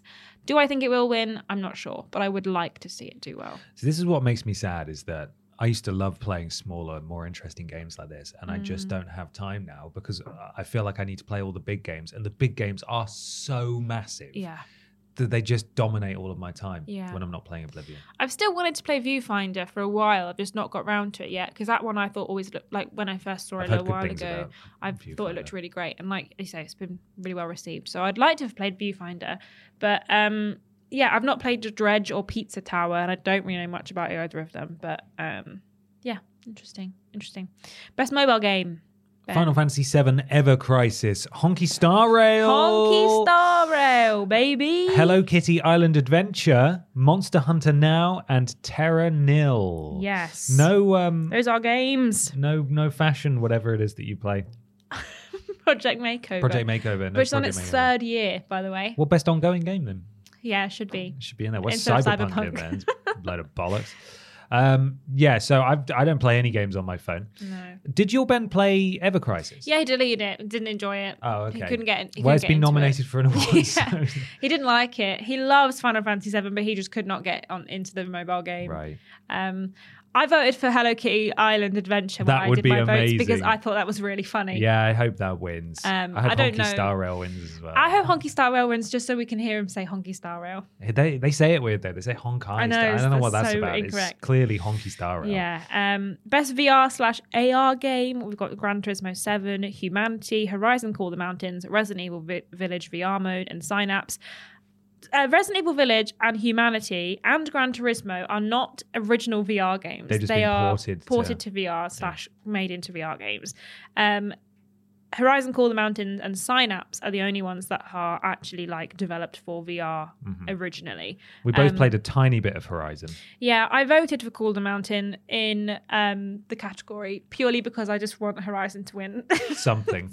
Yeah. I feel like they always get shafted, and I'd like to feel some joy, but I think Resident Evil Village will win. Yeah, that's a popularity one, isn't it? Yeah. For sure. Yeah. Best action game, Armored Core 6, See those Roman Fires numerals? of Rubicon, Dead Island 2, Ghost Runner 2, Hi-Fi Rush, and Remnant 2.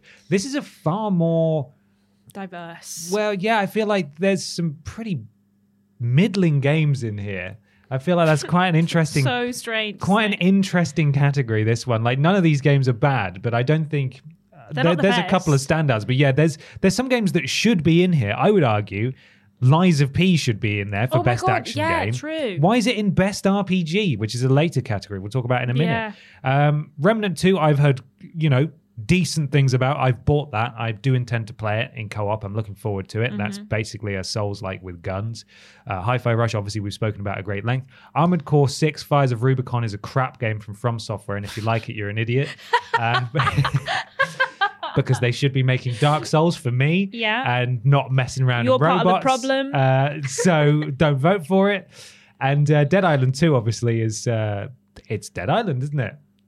It's not even good, really. It's fine. It's a fine game. Ghost Runner 2, I've heard We good didn't things even about. mention Dead Island 2 the Spider today, but We didn't. we forgot about him the same way everyone forgot about Dead Island 2 Too after busy that talking came out. about Poland and I and think the thing lard with bread. Dead Island 2 is that it doesn't have the longevity that I think it hoped for. Right. Like, I fell off of it, and I think a lot of people that I've spoken to, well, actually, I've not met that many people who've actually played it, but people I have met who played it have also fallen off of it before the end. I've not heard anyone talk about the end of the game. I've not seen anyone mention it. I'm sure it has a fan base. I just don't think it's big enough to compete in this game.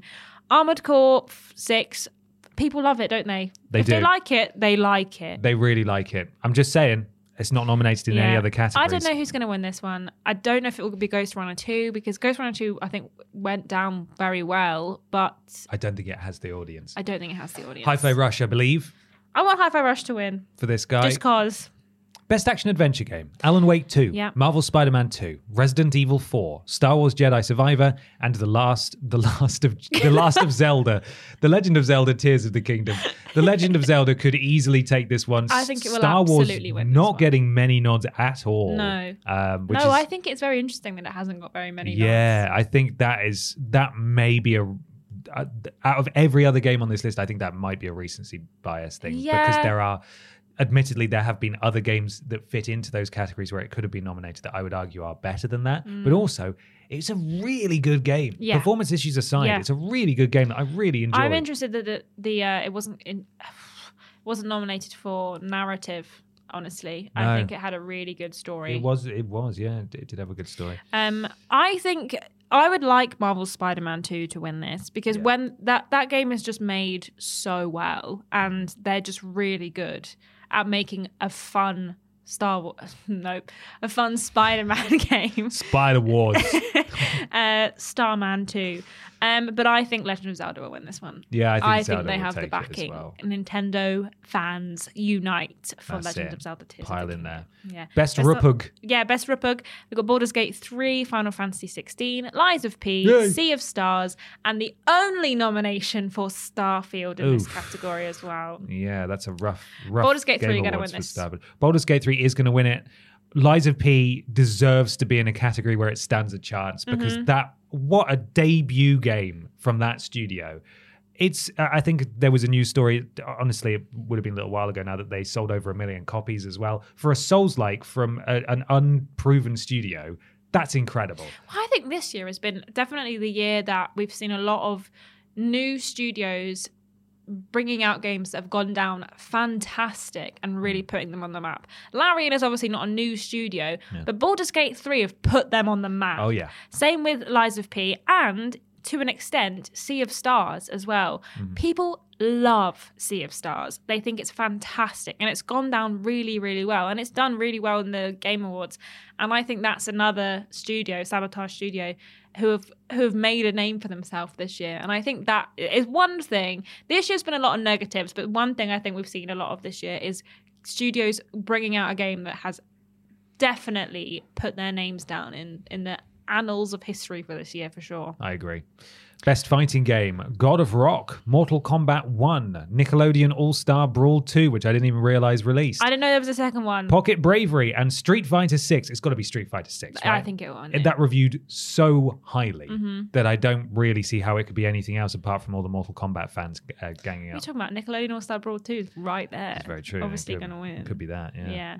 Best Family Game, we have Disney Illusion Island, Party Animals, Pikmin 4, Sonic Superstars, and Mario Bros. Wonder. I would like to see Pikmin 4 win, but I don't think it will. I think Mario Wonder might win. Mario Wonder will probably take it. Sonic, unfortunately, despite having the big fan base, the games just aren't very good, and that's a real shame. And I say that knowing that it's good enough to have been nominated for an award, but you know what I mean. Like, they're not world beaters anymore. It's been a long time since there's been a Sonic game that has blown people away. Party Animals, I think, is a weird inclusion here. I also think... because that's more of a party game than a family game. Yeah, and I also think it's very strange that... Well, not strange, but I think it won't do very well because it only literally came out like about 2 weeks ago. So, I'm surprised that it's on this list, especially under family game. You got any YouTubers doing Let's Plays where they're all screeching, and being obnoxious 100%. and stuff? So maybe their audiences will go in and vote for it, but family game is weird category. Yeah. Best sim/strategy game, Advance Wars 1 and 2 Reboot Camp, City Skylines 2 should not be on this list. That game doesn't work. No. Company of Heroes 3, Fire Emblem Engage, and Pikmin 4. Again, I would like to see Pikmin 4 win, but I think Fire Emblem will win this one. Also, Advance Wars went down very well too. It did. James Jenkins, big fan of that. It did. Best Sports/Racing, EA Sports FC bored. 24, which is just there every year. F1 23, which is kind of there every year. Yeah. Forza Motorsport, Hot Wheels Unleashed 2 Turbocharged. That's what I and voted for. The Crew Motorfest? The Crew? What are you doing? No one likes The Crew. Someone liked Stop it. Yeah. But it would be nice to see them get an award. Yeah, I voted for Hot Wheels Unleashed too because I thought it was funny. For the lols, yeah. And I don't... Not really a category either of us particularly fussed about. Not bothered about that one. Best multiplayer presented by Discord. Oh. Baldur's Gate 3. Yep, that'll win. Diablo 4. Yep. Flipping Roman numerals. Party Animals, Street Fighter 6, and Super Mario Bros. Wonder. Baldur's Gate 3. It's got to be Baldur's Gate 3. If you're presenting it by Discord as well, that's where all the Baldur's Gate 3 fans are. They are all there. They're all on Discord. So if there was Final Fantasy 14 was on there, I'd say it'd be a bit of a up in the air between Baldur's Gate and Final Fantasy. But no, I think Baldur's Gate will win this one. Yeah. I think Diablo 4 doesn't stand a chance against it. No, unfortunately not. No. I like Diablo 4 played a huge part in my year. Yeah. As just a game that was constantly there when I was really busy. But I'm very aware of its reputation among Diablo fans, and I'm also aware that it didn't bloody work when it came out because I tried to stream it and I couldn't play it. Yeah. So, most anticipated game, Ben. Final Fantasy VII Rebirth, Hades 2, I bloody hope so, Hades 2, Like a Dragon, Infinite Wealth, Star Wars Outlaws, and Tekken 8. I'm really excited for Star Wars Outlaws. We're almost finished. We're almost there. We're doing such a good job. Star Wars Outlaws, I hope will be really good, and I'm really excited to see someone play as like a rogue character in that universe. We've not had the opportunity to, so that's very exciting. But I think Final Fantasy VII Rebirth will win. That's the one that I'm personally most excited for. I've just pre-ordered a stupidly expensive version of it. Have you? Yes, I have. Because I got the same edition of the first part, and so I must have symmetry on my shelves. Of course. And Hades 2, though, could be, I mean, you know how crazy that audience is. Yeah, but I don't think there's enough of them? No, I don't think there's not enough of them, but I think the same people who are excited for Hades are also excited for other things, and I wonder if there'll be more of a dispersal. Well, I don't know. I just can't see Hades 2 winning against Final Fantasy VII Rebirth. I wouldn't be shocked if Hades 2 did win it, but my preference would be Final Fantasy VII I wouldn't be Rebirth. Disappointed if most of it, Like a Dragon, Infinite Wealth, I'm really not bothered about. Yeah, I'm not really or sure why Tekken 8. that's But the other three, I'd be fine with any of them winning, but I think it'll be between Final Fantasy VII and Hades 2. But I think Final Fantasy VII are going to probably run away with it. Yeah. Finally, yes, Game of the Year. Alan Wake 2 again, Baldur's Gate 3 again, Marvel Spider-Man 2 again, Resident Evil 4, Super Mario Bros. Wonder, and Legend of Zelda Tears of the Kingdom. Resi 4 is not going to win it. No. I think that's a strange inclusion when there are lots of... As good as Resi 4 Remake was. Yeah. I honestly think, and I don't know if this is going against what's happened in previous years, but I don't think remakes should really be allowed to win Game of the Year necessarily. No, I think remasters for sure should not be allowed to. No, 100%. But I don't know when it's maybe there's more when wiggle room with a remake. Kind of extreme as Resident Evil 4 remake was, because that was like ground up, like things were changed. To be fair, Resi 2 remake won Game of the Year awards as well, and rightly so. So maybe I'm talking out my arse there, but I don't think it's going to win. I think Baldur's Gate 3 is going to win. We had this basically exactly the same conversation with the first category because it had the same nominees. I think it's going to be between Baldur's Gate 3 and Legend of Zelda. I think those two. Really, you reckon Zelda? I wouldn't be surprised if Zelda won. But I don't think it deserves to win. Okay. I think as much as it was a great game and it had a lot of the hype around it, and speaking purely within the context of these nominees, not, you're not talking about its quality, are you? No, not talking about its quality. I just don't think that it is the most standout game of the year. No. I think on paper, if you were to ask me like what is the most standout game of the year, Baldur's Gate 3 is the obvious answer. What they have done with this game, what they have achieved with it, is insane. And it's coming out on Xbox like just before the Game Awards as well. So I think it's going to be interesting to see what wins. But I really hope it's Baldur's Gate 3 because I think that what they've done is absolutely fantastic. I agree. I think honestly it could go a few ways in this category if it's a public vote. But the one thing I am certain of is that Resi 4 won't win it. And there we are. Yeah. Those are the Game Award nominations. We will probably end up streaming reactions to it when it happens. When is it? Thursday, the 7th of December. Thursday, the 7th of December. At probably about 1 a.m. GMT. Yeah, some bollocks. So we'll see. We'll make a judgment call on that. But we will, of course, talk about the winners when we have them. Thank you so much for listening. Let us know who you would like to win in the comments below. There's a few places. Oh my God, we're so close. There's a few places you can find us on the internet. First up being our YouTube youtube.com/Team TripleJump. And our Twitch is twitch.tv/Team TripleJump. You get a free Amazon Prime sub if you have Amazon Prime, which a lot of you do. And it's free. It's free money for us. And you get a special little emote. Loads of emotes, and you get a little icon next to your name on Twitch as well. So please consider doing that if you can. Twitter, Facebook, Instagram, and TikTok, on all of which we are Team TripleJump, and patreon.com/Team TripleJump if you'd like to support us on there. TripleJump is our website where you can find links to everything that we do, and why not leave a 5-star review on your platform of choice? It helps something to do with Al Gore's rhythms, and we'd really appreciate it. It would take you no time at all. Ashton, there's just enough time to talk about this week's sponsor again. There is. This week's sponsor is, of course, Persona 5 Tic Tactica. Ooh, my breath smells. I sure love Persona 5. They look like that cat thing from it. Morgana. Yeah, exactly. Brilliant. Thank you so much for listening/watching, everyone. Yeah, look after yourselves. Hopefully Tiny Peter feels a bit better soon. But we will catch you next week. Bye. Bye.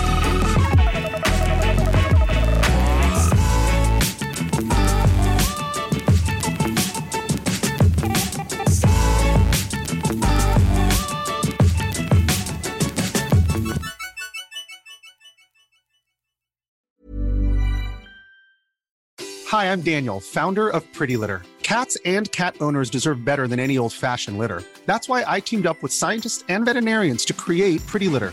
Its innovative crystal formula has superior odor control and weighs up to 80% less than clay litter. Pretty Litter even monitors health by changing colors to help detect early signs of potential illness. It's the world's smartest kitty litter. Go to prettylitter.com and use code ACAST for 20% off your first order and a free cat toy. Terms and conditions apply. See site for details. Hey, it's Paige DeSorbo from Giggly Squad. High quality fashion without the price tag. Say hello to Quince. I'm snagging high-end essentials like cozy cashmere sweaters, sleek leather jackets, fine jewelry, and so much more. With Quince being 50 to 80% less than similar brands. And they partner with factories that prioritize safe, ethical, and responsible manufacturing. I love that. Luxury quality within reach. Go to quince.com/style to get free shipping and 365-day returns on your next order. Quince.com/style.